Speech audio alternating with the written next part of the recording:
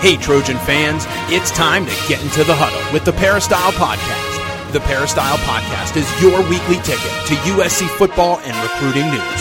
Don't forget, you can download the podcast 24/7 at our website, peristylepodcast.com.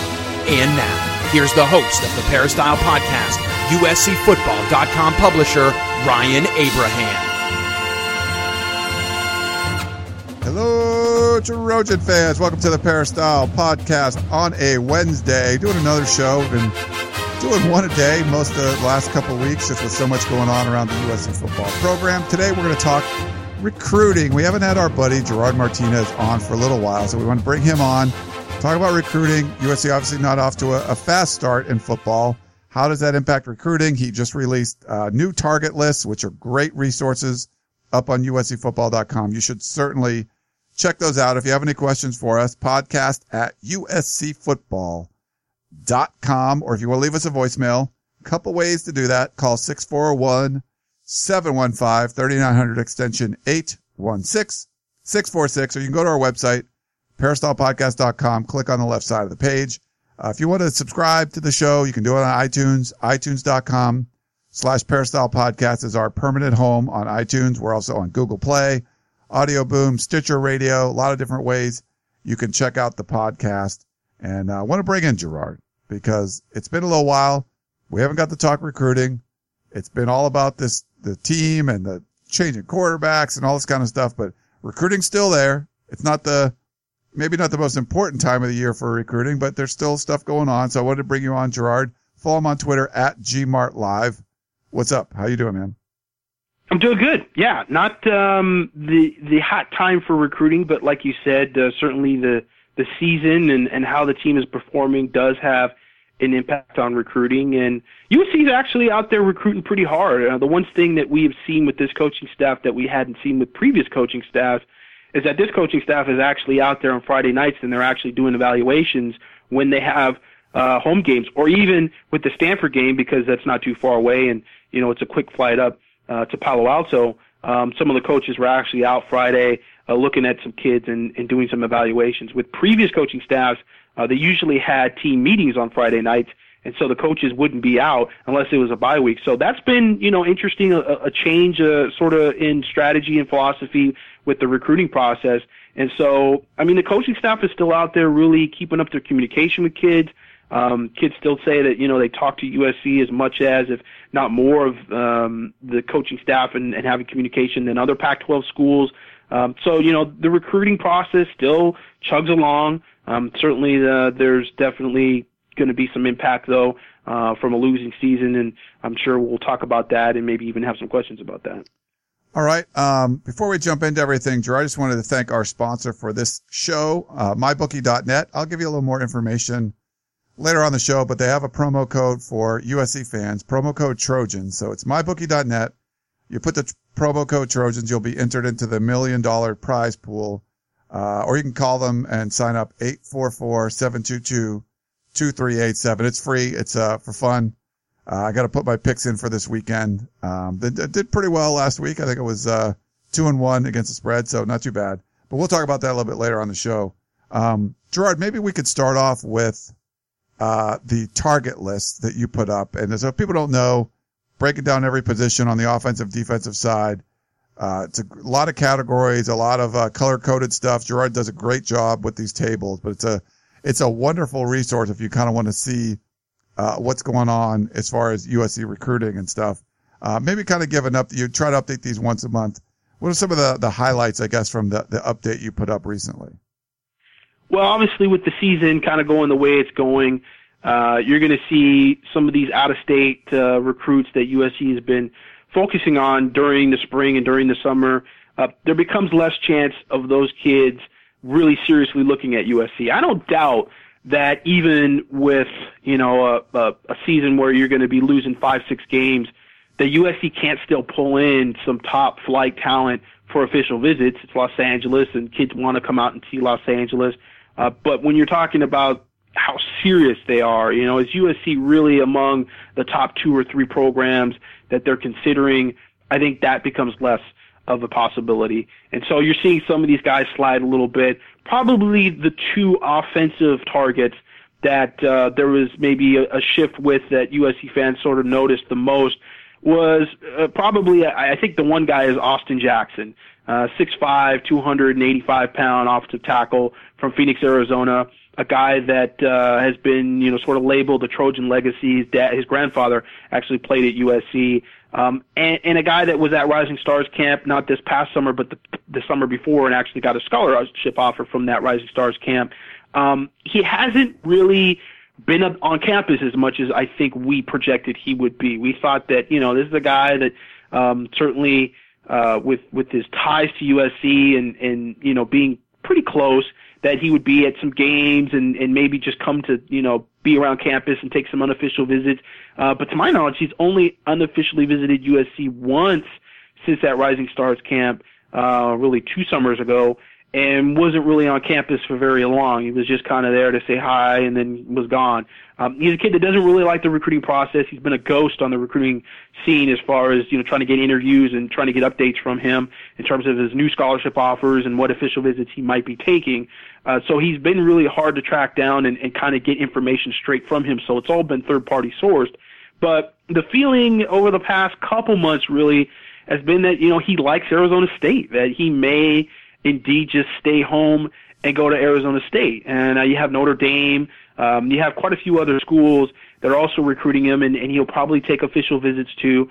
Even though he doesn't like the recruiting process, it appears that he's set to take all 5 as official visits, which we'll see how that plays out. Certainly he could take a couple official visits, not like the attention and sort of not like the kind of scrutiny that goes along with those official visits, and opt out and decide to commit somewhere during the season. We're really not sure at this point. Again, it's hard to get information straight from him, and that's always the best information instead of getting it from third parties. So we'll kind of see what's going on. But obviously, with the transfer of E.J. Price, and that's something that just happened yesterday, the freshman tackle from Georgia deciding to transfer, at least right now, it sounds like he wants to find a school closer to home, per Clay Helton. That's going to be interesting to sort of see how that plays out. I know that through the recruiting process, some of those SEC schools were starting to cool a little bit on E.J. Price. There were some things going on, I think, with him, it just, background-wise, and I think some of the schools became a little frustrated, maybe because he felt good about USC and was sort of leading them on. But I've gotten some sources that had told me just, during the process at that time that those schools were a little frustrated with the communication that they had with him and trying to recruit him. And so we'll see. Maybe he's kind of burned some bridges back home. It seems like a little bit of an impulsive decision. He's young. He's probably a little behind, I think, on the maturity scale, comparing him to some of the other freshmen that they've had in this class. So Clay Helton said basically he wanted to look for a school closer to home. Keely, our videographer, and she's at practice and kind of talked about him transferring and actually kind of corrected herself and said that he didn't, Clay Helton didn't say he was going to explicitly transfer so much as he wanted to look for a school that he could go to maybe closer to home because of homesickness. And again, it was labeled as homesickness. I hear that it's not totally homesickness. But I don't want to go into detail about that right now. But that's a guy that obviously if he leaves the program, there's a left tackle that you've got to replace. There's maybe another offensive lineman in the 2017 class. And we talked about USC maybe taking 5, possibly even 6 offensive linemen. Certainly that included a guy like Alex Leatherwood, who's committed to Alabama. At this point, you would see Alabama as being the clear favorite. And I don't know if he'd be a lock to Alabama, but certainly for USC, a pretty big long shot. Still a guy that could possibly officially visit USC because he liked USC so much when he was out here for Rising Stars. Alex Leatherwood and Marvin Wilson were both guys that had taken unofficial visits over the summer. And Alex Leatherwood was actually talking about making 2 unofficial visits to USC during the summer. I don't think he made that second trip, but certainly he likes LA. But considering USC seriously as a football program, after playing Alabama and being completely dismantled by Alabama, it's hard to rationale that he would think, oh yeah, I'm going to go to USC. I'm going to pass up Alabama and go to USC. That seems hard to project. So, USC still getting 5 in this class is very doable. It would be a good offensive line class, I think, regardless of the amount of wins they have. I think that's the thing that, the fans get hooked in on, wins and losses, and every loss is, you're going to lose X amount of recruits. It doesn't really work that way with the recruits when you talk to them. But it's really more about the instability and where the program is at the end of the season. Is Clay Helton going to be the head coach next year? Are they going to bring in somebody different? When you're talking about out-of-state recruits, you're talking about them projecting a certain amount of stability in a program and a certain amount of, okay, I understand what the philosophy is going to be. I understand the people that I'm going to be with. This is going to be my home away from home. I have to have just a certain amount of comfort with that situation. And when you have instability and you have people saying, fire the head coach, oh yeah, we don't think the head coach is going to be there. And I say people, fan base, media, friends, family, there's all that kind of stuff. Kids hear all that kind of stuff. They read Twitter, they read the internet. That is, just quicksand for a commitment. It's just one of those things that there's nothing to really build on. And the coaching staff is really going to be spinning their wheels on these guys that are out of state. So we kind of have to see how that plays out. I think they can have a good offensive line class with just local recruits. Is it going to be an elite offensive line class where you have guys like Austin Jackson and you have potential with some out-of-state guys? That remains to be seen. So that was kind of a big guy that, people saw his interest go from high to medium. Medium is basically USC has a good shot of getting an official visit from this prospect. High is they're in his top 2 or 3. And so that's basically the difference. Another one that was pointed out was Stephen Carr, the 5-star running back from Summit High School in Fontana, a guy that we've actually labeled as a soft commit for quite a while now. And there's been some talk, and his 7-on-7 coach, Armand Hawkins, whose son is on the team, Chris Hawkins, who recently got benched and is now not the starting safety, has made some comments about Stephen Carr maybe not being as solid to USC and looking around. But that's something that we've seen for a while. I mean, Stephen Carr has admitted, I'm looking at other schools. I'm going to take my visits, keeping my options open. He really likes USC. His mom wants to keep him close to home. But again, we're talking about stability. We're talking about, what program is he walking into? Is he walking into one where the, running backs coach is Tommy Robinson and the head coach is Clay Helton and he understands those personality, he understands what their offense is? Or is there something that we don't know that's going to change in that situation? And so he's got to look at that. So that's a 5-star guy. He's kind of the gem of USC's recruiting class, a very, very good running back, but a guy that is going to look around and weigh his options and, see what else is out there. But that has been something, as I said, we've known for a while, but I think, it's just one of those things that gets reiterated and USC fans get nervous about it again. So lots of good information there. It was mostly from the offensive side. Anything on the defensive side of the target list that stood out to you? Well, yeah, Levi Jones is a guy that has been very high on USC. And again, you're talking about an out-of-state recruit from Austin, Texas.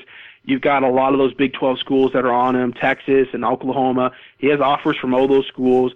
And it's just the certainty factor of, am I walking into the situation that I saw when I unofficially visited during the spring, or is there going to be different coaches there?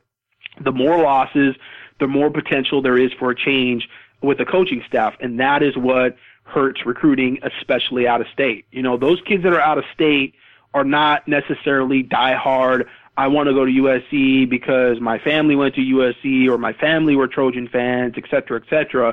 It's more of the opportunity of I feel like I'm going to get great exposure there. It's good education. I like the coaches.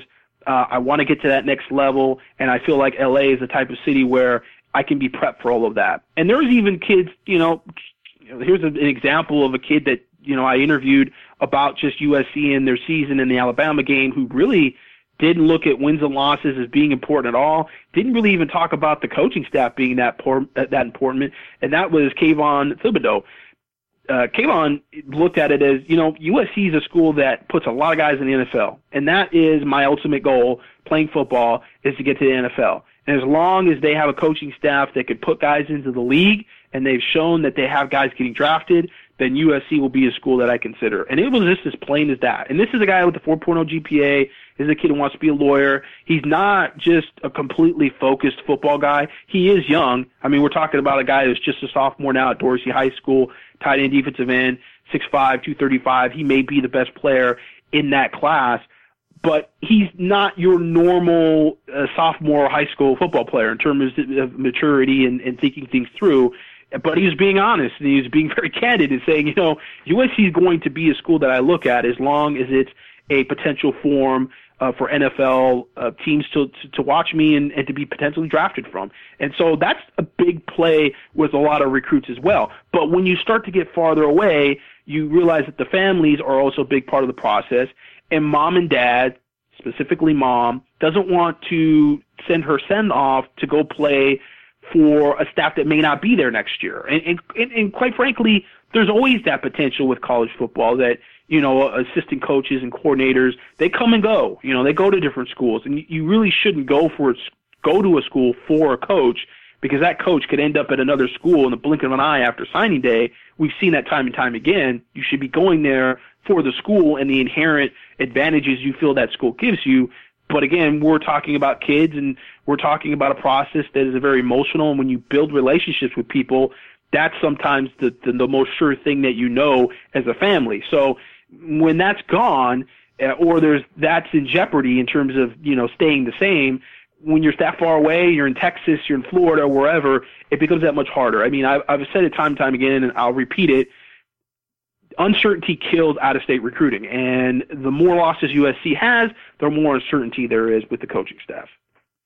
Yeah, the uncertainty's there, and so I think it's clear. We want to talk about. I mean, we want to get the target list update, but USC fans, not happy right now. It's funny. The Peristyle message board. There's some sense of harmony because a lot of people, most everyone's kind of on the same side here. There's not like two, sides fighting about this. They're all upset with the direction the program's going. There's a lot of talk about how soon can you replace Clay Helton, even though he's, 5 games into his, being the permanent head coach at USC. I think Friday's a really key game for sure, because it's only going to get worse if they end up losing to Utah on Friday. And so, from the recruiting side, Gerard, it's different than the fans. Like, the loss doesn't matter as much. You talked about the uncertainty, but I think there's also an opportunity too. Sometimes you see a program that's down and a player might say, I can go in there and get playing time and play right away and contribute. So I think sometimes fans think recruits look at the losses the same way they do, but it's pretty different.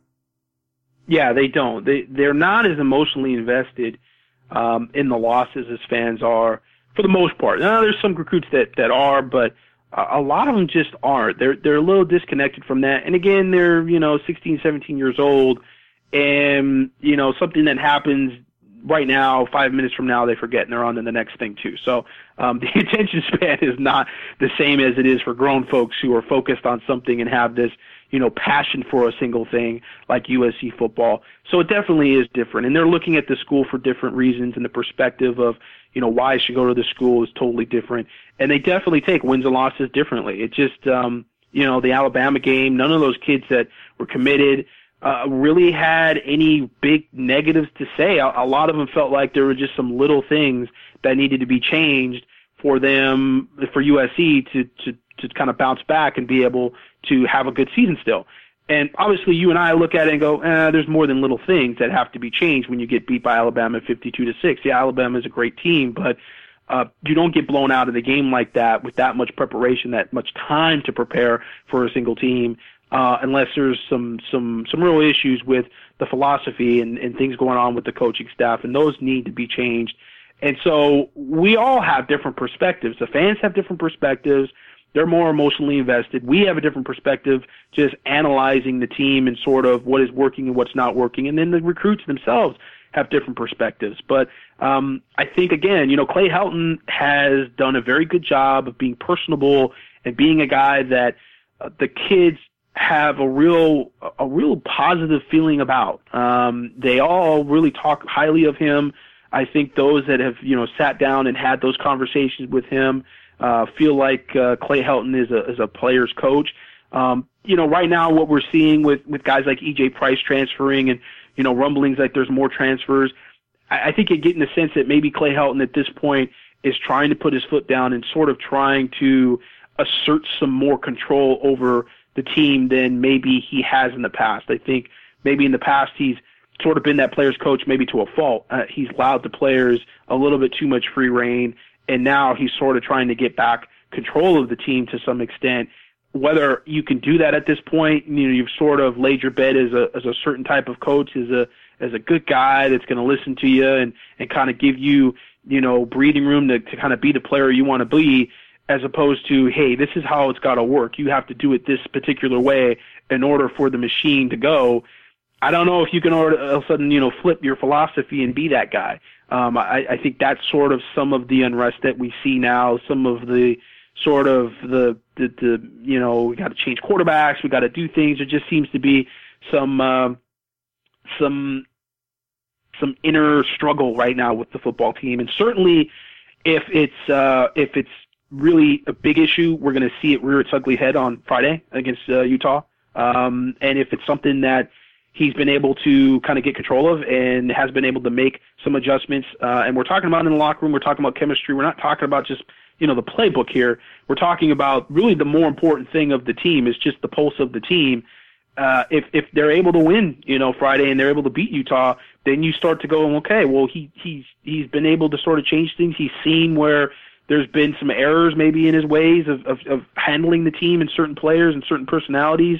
And going forward, he's going to be able to steer them in the right direction. And I think I agree with you that, Friday, the next game is always the biggest game. I mean, that's just a cliche thing to say, but certainly Utah is more of a 50-50 winnable game for them on paper than the Stanford and Alabama games. I think the thing, and again, the fans sometimes get just wrapped up in the moment, and I always say, it's not as good as, I can't even remember the saying anymore. It's not as bad as it seems or as good as it looks or whatever it is. Sometimes you got to just kind of take a step back from the moment, and it's hard for the fans to do that, especially get on the message boards and everybody's all riled up. But you kind of have to sort of look at this, bigger picture wise and see if, the team itself isn't just, kind of wrapped up in the moment, and a win can sort of change things, really quickly. And, going into the season, Alabama, I don't think a lot of SC fans felt like, oh yeah, we're going to beat Alabama. We're going to beat Alabama. I thought USC would definitely be competitive against Alabama. I was surprised at how they really got blown out and weren't competitive in that second half whatsoever. That surprised me. That's a new one for me, watching USC play. Stanford was going to be a tough game. Again, I think it was just the competitiveness. I think it was, getting beat 27-10 when it probably could have been, 34-10. I think that's the issue for USC fans, is not being competitive in these games. And against Utah, certainly that is a winnable game preseason, as we're sitting here, in July or June, and we're talking about the schedule. A lot of SC fans said, it's going to be tough to win, to be undefeated, be 4-0. That's going to be a tough stretch for us. Well, you got to go back to July and June and remember you said that. You remember it's changed now because they have lost and they've been uncompetitive. You still have to look at it as, okay, yeah, they lost those two games. They beat Utah State. Can they beat Utah? Utah is a game that's going to be a tough game, but they should win, more so than even Stanford and more so, obviously, than Alabama. So we'll see what happens.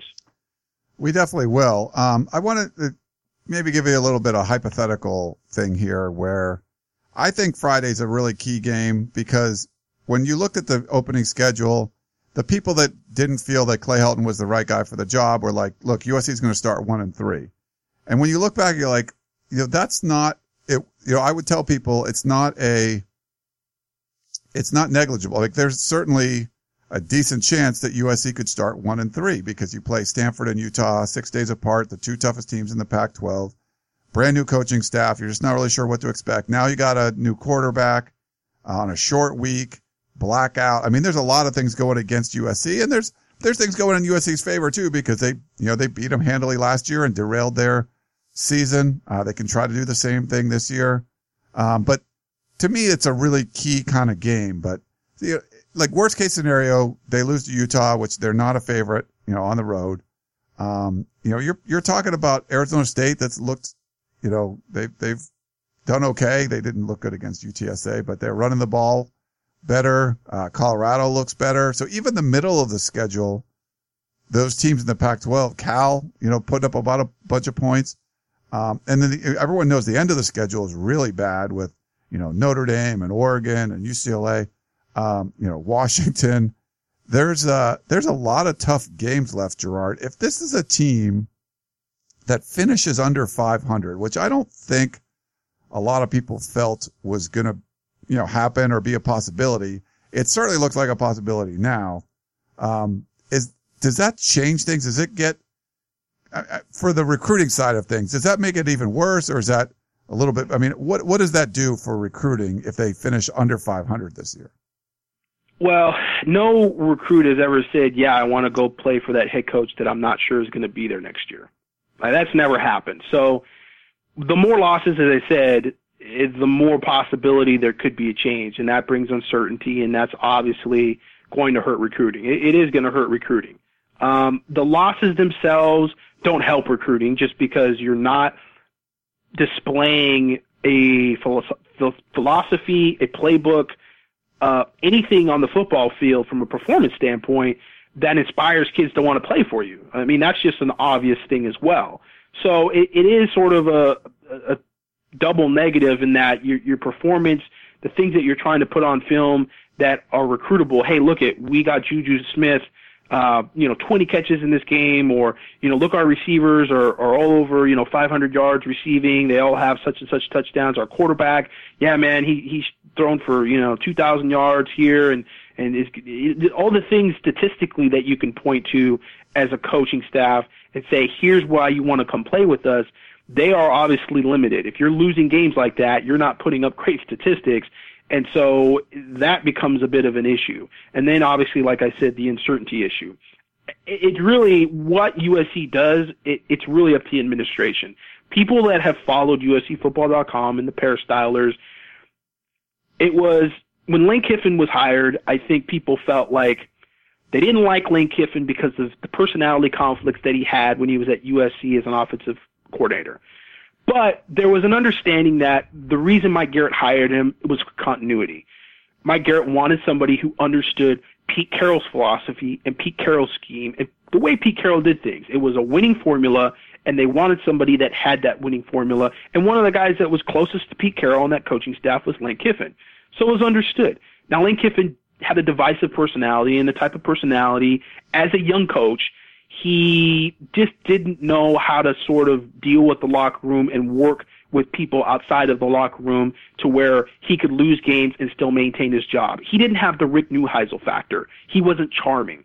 Being a likable guy can get you far sometimes. It can definitely extend your contract in college football. So, USC fires Lane Kiffin unceremoniously and kind of bizarrely at LAX, and then they go and they grab Steve Sarkisian. Steve Sarkisian, for a lot of USC fans who are paying attention, this is where the questions were not about the head coach. The questions started to go up the chain of command, and they started to lie on the shoulders of Pat Hayden. It wasn't so much, why are you hiring Steve Sarkisian? It was, how did you go through this process of being able to come to the conclusion that Steve Sarkisian was the guy for the job? Steve Sarkisian on paper looked a lot like Lane Kiffin. Now, us that knew him kind of behind the scenes knew that he was a much more likable person in terms of personality. And I don't mean for us, because we had a great relationship with Lane Kiffin, but I mean for in front of the fans and sort of being that guy that is at the podium and has that demeanor of a head coach that, personality-wise, people will like and feel like he's an outgoing guy who's gregarious.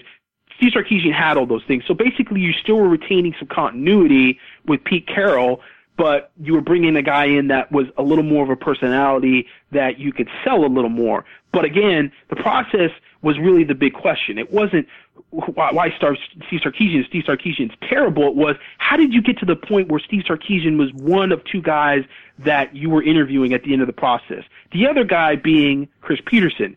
And I can say this confidently, the consensus, and this is a big word to use, and I don't use it lightly, the consensus among USC fans was take Chris Peterson over Steve Sarkisian. Like, if that's your two choices, all USC fans were saying, we want Chris Peterson. And that's again, a consensus, which is a lot saying a lot because everybody has their different opinions about offensive philosophies and how a coach is, and in terms of how he handles his players and how he deals with media and all these different things. But I think a lot of USC fans were like, yo, Chris Peterson's got to be the guy. But USC decided that it was Steve Sarkisian, and in hindsight, talking to a lot of sources, we've come to the conclusion that it was kind of Steve Sarkisian from the get-go. So, again, the criticism starts to creep up the chain of command. You're not so much questioning Steve Sarkisian. You're questioning why are the guys that hired Sarkisian hiring Steve Sarkisian. Now we're at a point where I think it's creeping beyond the AD. Yes, people are very critical, and they feel like, Pat Hayden was a complete, unmitigated failure as an AD. But now it's like, who are the people that hired Pat Hayden? Who are the people above that are allowing this to unfold to where somehow Clay Helton became the only candidate for the job and he was hired? That's the bigger question. So when we talk about instability and certainty, it's got to start there as well, because USC can just hire somebody else and that other person is going to be questioned if it's not somebody that is going to come in and really be a guy that's going to micromanage and change the culture of USC. I've talked to too many people that have come and gone from USC in the last 6 years. And we're talking about coaches. We're talking about administrative people that have told me the culture has to change at USC. And that's not the coaching staff. That's not just, hey, they need a new head coach that can run the spread. They need a new head coach that's going to be a defensive guy. They need a head coach that is going to be part of this new culture along with the administration. And so it has to be a bigger deal. It's the forest through the trees. We have to see the bigger picture here and not focus so much on Clay Helton. This isn't really totally only about Clay Helton. He is a spoke in the wheel to some extent. And if he's, going to continue to lose games, yes, it creates uncertainty, but that uncertainty in my mind is going to continue regardless of whatever, if the process for hiring another head coach and a new staff is going to be the same as it's been in the past. Gerard Martinez breaking it down. It's hopefully that gives you guys a better feel of what this rough start to the season, how it's going to impact recruiting, and we'll keep you up to date on what's going on. Wanted to get to some questions, Gerard, but I wanted to thank our sponsor earlier. So it's mybookie.net. Check it out. So it's a free site. You go on there. The site's pretty cool. You just create an account with your email address, and you can go on and do live betting on football, all different kind of sporting events. I'm doing football, but it's fun. And even during a game, they have live lines that update if you want to bet over, under, all this stuff like that. They have prop bets. So it's pretty cool. But go to mybookie.net, and the promo code they have for us is Trojan. So just put Trojans in there. You'll be entered into their $1 million prize pool, or you can call if you want, 844-722-2387. So they got thousands of players playing online. So go on there, check it out, and sign up today. I've been doing that. So, I've been getting my games right, Gerard, except for USC. I keep betting on, US. Can't bet on USC. You'll be out of the Publishers Hall of Fame. Yeah. Well, I thought they'd cover against Stanford. I was wrong. And I didn't think they'd cover against Utah State, and they did. So I've been wrong both times on the USC game. So I'll have to see if I get this one right coming up with Utah. Well, let's jump into. Oh, ye of too much faith and too little faith. Yeah, both the wrong times, both times. Let's go to, we got Joseph from Monterey. He says, as always, love the coverage from you and your team with USC football. You were often my only link to the team while serving in the Middle East for a couple of years, and I was always able to feel close to the school. Well, thanks, Joseph. Glad we could help you, and thanks for your service. Thank you for your service very much. He said, this question's for Gerard. Does he think there's any chance that USC could pull Najee Harris and Stephen Carr in this recruiting class? It's probably hoping for too much, and I know we haven't done terribly well in the Bay Area recently, but that combination really seems like a Lendale/Reggie Thunder and Lightning combo that would dominate the Pac-12 for 3 to 4 years. They would be on campus. On the flip side, if he doesn't believe he can get both, does he have any concerns about us holding on to Stephen Carr's commitment this year? Thanks again, and fight on. Joseph in Monterey. Yeah, tough question. The prediction questions become hard because you're kind of trying to predict USC's season and then predict what they might do at the end of the season with Clay Helton. So that's sort of where we get into this point. there are some inherent reasons why USC would definitely be in it still for Najee Harris. As crazy as it sounds, and I know there's people out there, especially opposing fan bases that might be listening to the podcast that go, yeah, right, Homer Martinez. There's no way that they could get the number one running back in the nation with the way they're playing in the season that they're having. But truth be told, there's still just some talk that, Najee doesn't go out of state, and UCLA and USC are really two schools that have a shot at him by default, basically. Now, Cal's won a couple games, so, maybe Cal could be in there as well. And Cal's not a school that, Najee's really talked about a whole lot. Not a lot of people have talked about with him. Certainly that offense is not a great offense for running backs. It's more of an air raid offense where they're throwing the ball all the time. But certainly, they can sell him on being, the catalyst for them to run the ball more. Everybody's got an angle. Coaches, are always selling things. And certainly with USC, they are a run-first offense. They haven't been running the ball particularly well. They've kind of used a few different running backs. You've seen Justin Davis in there. Cedric Ware kind of came out of nowhere to be kind of a leading rusher for them.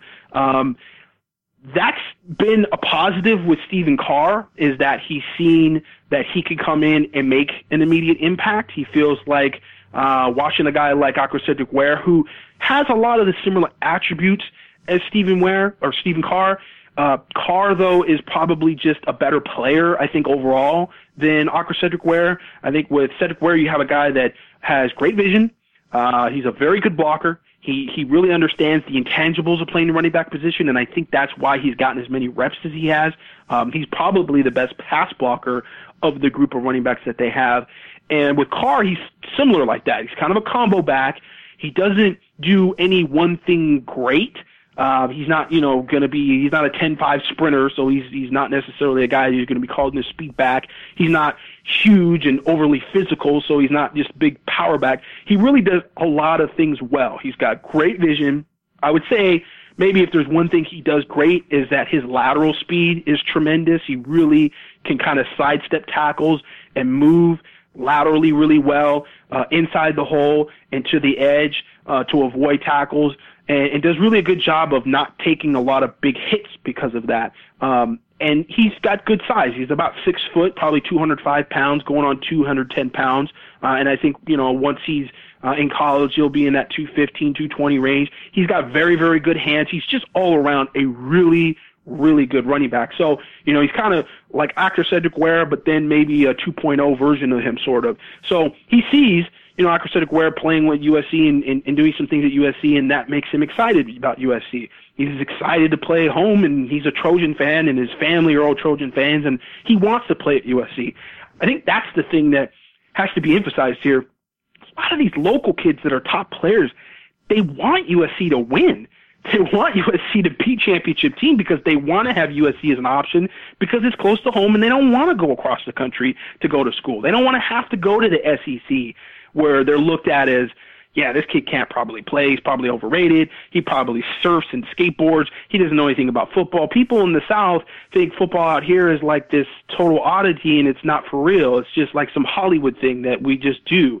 So there's a lot of that sort of, yeah, I'd love to play for the home team, the team that I grew up watching. But, when USC loses and there's a lot of instability in the program, it makes it really hard to commit to that school. So does USC stand a chance of losing Stephen Carr? Yes, they do. They definitely do. Is it a great chance? I think that's really going to be determined after he takes some official visits and he goes and sees some other schools and visits Michigan and visits Miami and sees these other schools in person and does the whole traveling thing and then has to sit down with his mom and really figure out, like, is that really what I want to do? Do I really want to go all the way there to play football because I think I have a better shot at playing not just for a winning team, but playing on a team where I will get the exposure I want to be able to go to the NFL. That's a big factor for all of these kids. And so that's a big deal for Stephen Carr. With Najee, staying home is a big deal. Playing in a run-first offense is a big deal. Being the guy would certainly be a big deal. To answer the question at the root, can you get both those guys in the same class?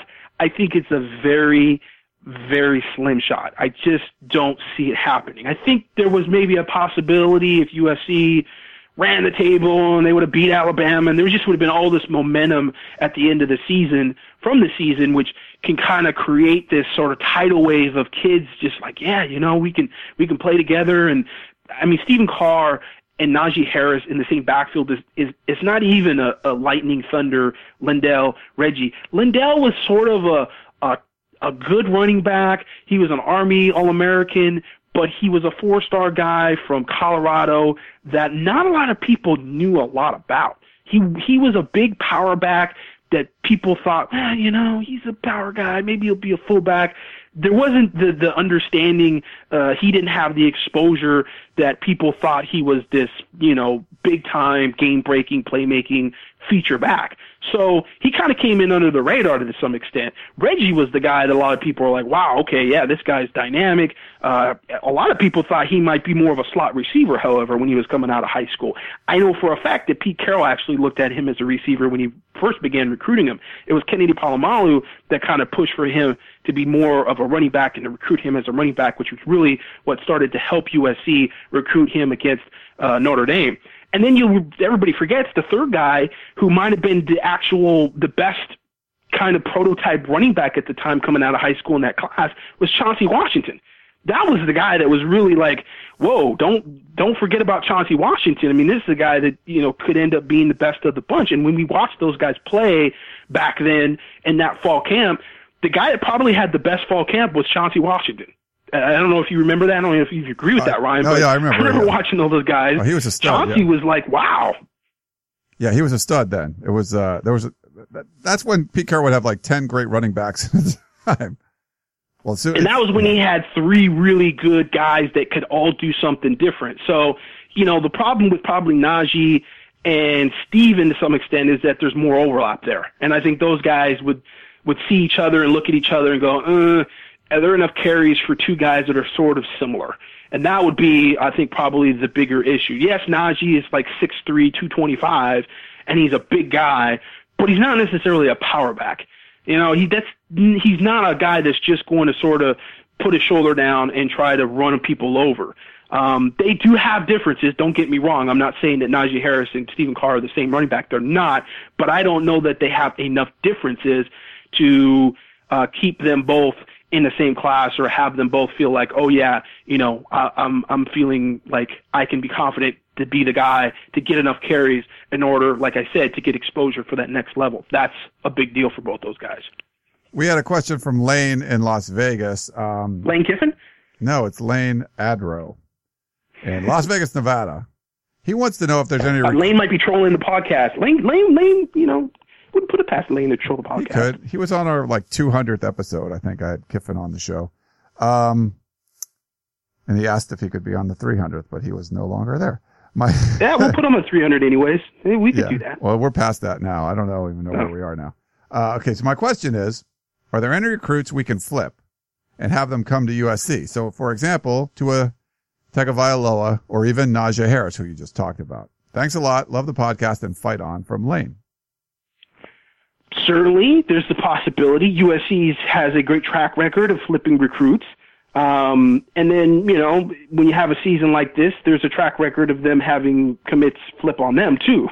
We all remember 2012. Now, as I stated, I don't know if it was a war room or a podcast that we had, but we kind of talked about USC and after, losing to Alabama is one of those things, the class at this point is not that 2012 class where you had a bunch of 5 stars and you had the number 1 rated class with 18 commits, where really all you had was to go downhill from there once you started losing games. USC is at a point right now where I think they're hovering around 20th nationally in the rankings in recruiting, and they've got 1 5-star guy and a bunch of 3 stars.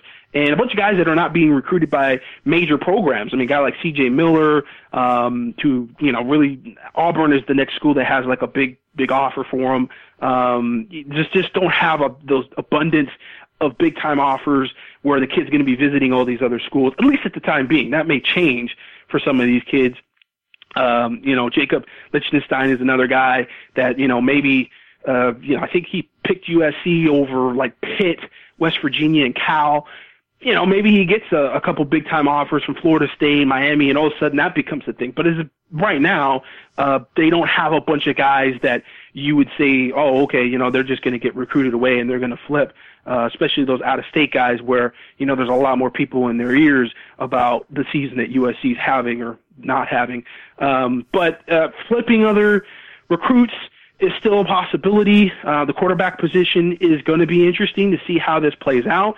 Certainly with Sam Darnold now starting as a redshirt freshman, maybe that has an impact in terms of a guy coming in and wanting to play right away. With Max Brown there, being a junior, if he had a big year this year, he could leave right away, and that would be something that a guy like maybe Tui Tagovailoa would think, oh wow, USC could walk right into that situation. Now, granted, he's committed to Alabama, where you've got a true freshman starting, so that's obviously where a lot of SC fans sort of go, well, we still have a shot at this guy. But now that you have a redshirt freshman starting, you're kind of in the same boat as Alabama, but you lost to Alabama 52-6. So, yeah, I mean, those two particular guys, it's tough.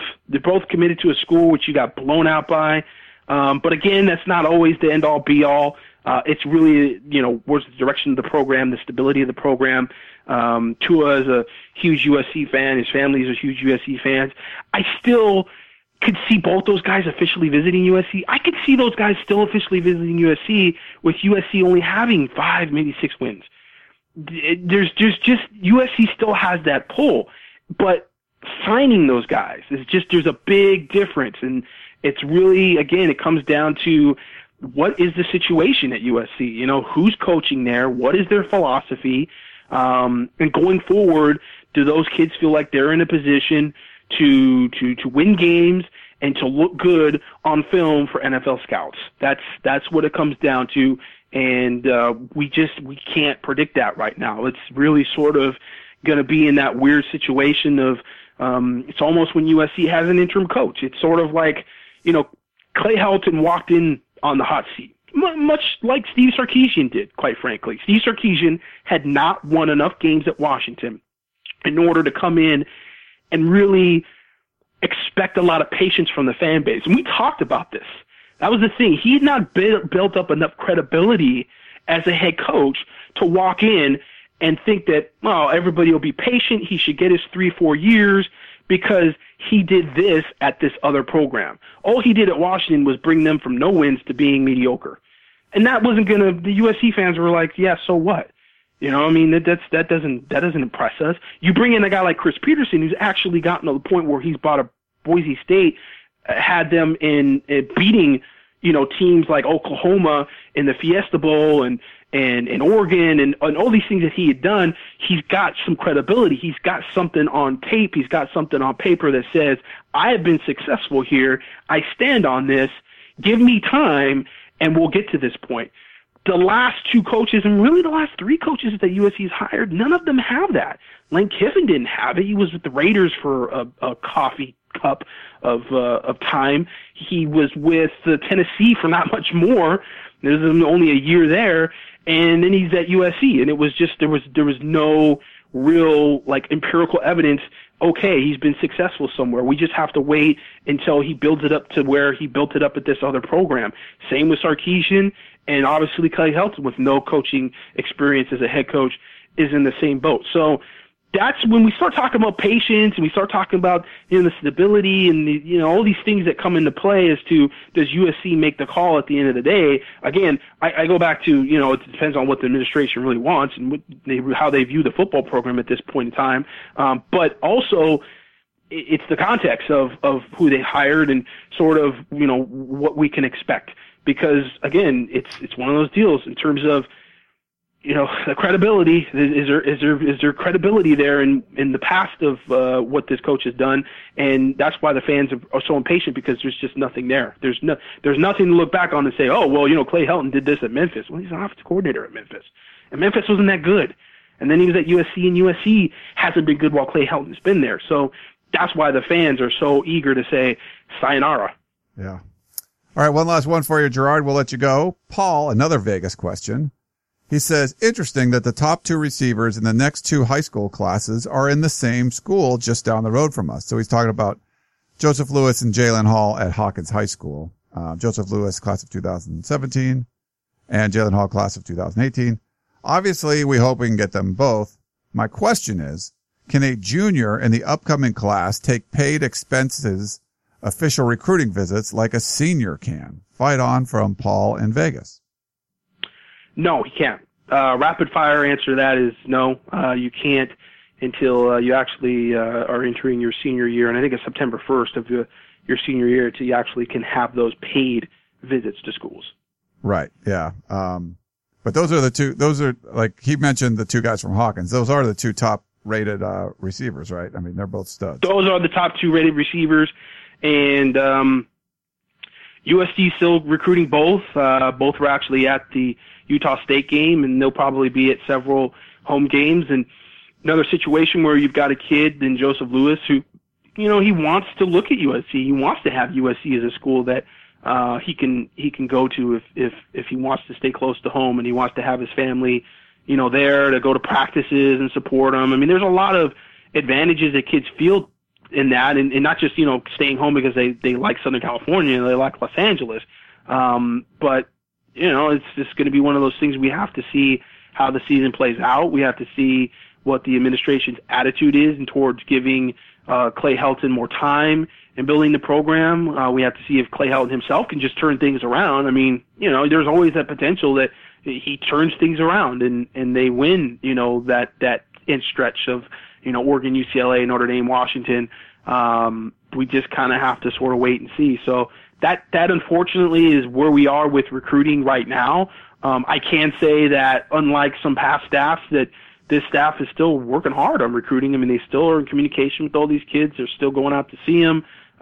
There's still plenty of recruiting going on, but everybody's sort of in a weird limbo. It's odd. I mean that Clay Helton is not really an interim coach anymore. He is the head coach, but there's still sort of that feeling like he's an interim coach in terms of at least the fan base and how unhappy and how unsettled it seems it is with him. And the guy's got a 5-year contract right now, as Pat Hayden vehemently told everybody in that press conference. It's 5 years. And so that's something also from a financial standpoint that you have to keep in mind as well. If USC is willing to swallow that. Certainly, he's not, making Nick Saban money at 5 years, or even, I don't even know if he's making Jim Mora money at 5 years at this point. But it's still, money that you got to put away. And I think they got away from the Sark contract. I think Sark pretty much screwed the pooch on that. I don't think. I think that he was suing USC, and I think that's been dropped, that lawsuit.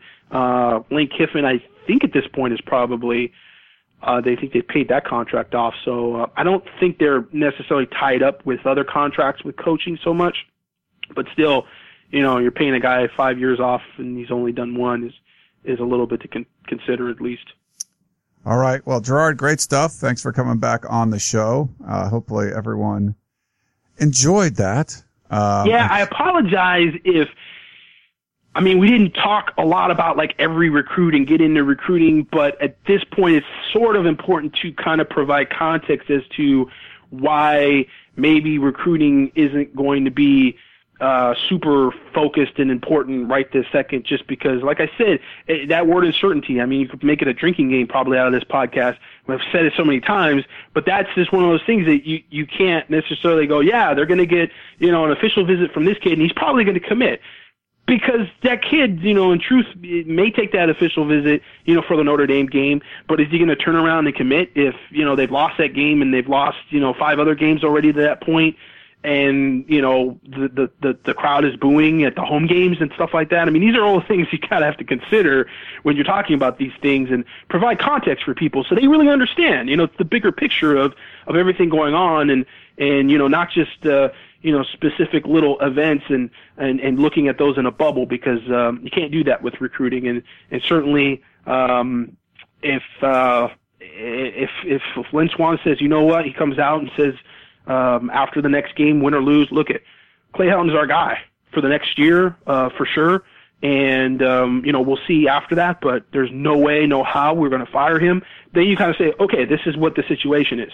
And now the recruits know what the situation is. So now we can begin to talk to them like, okay, this is the situation. We can move forward. But as long as there's sort of that, we're not really sure what's going to happen at the end of the season, depending on how the season goes, it's going to leave, all of these things when we're talking about Najee Harris and Stephen Carr a little vague and a little blurry.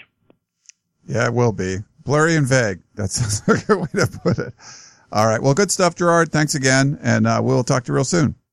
Awesome. Thank you. All right. Thanks. That's Gerard Martinez. Follow him on Twitter at GMartLive. You can follow me on Twitter at Inside Troy. Hope you guys enjoyed this show. And we will talk to you next time. Don't forget, Friday night, USC in Salt Lake City, taking on the Utah Utes. So enjoy that. I hope you enjoyed the show, and we will talk to you all next time. You've been listening to the Peristyle Podcast, presented by USCFootball.com. Be sure to tune in next week for the latest news on Trojan football and recruiting. And don't forget, you can automatically download the podcast directly to your smartphone or tablet for free. Just click the iTunes link on PeristylePodcast.com or search for Peristyle Podcast at the iTunes Music Store.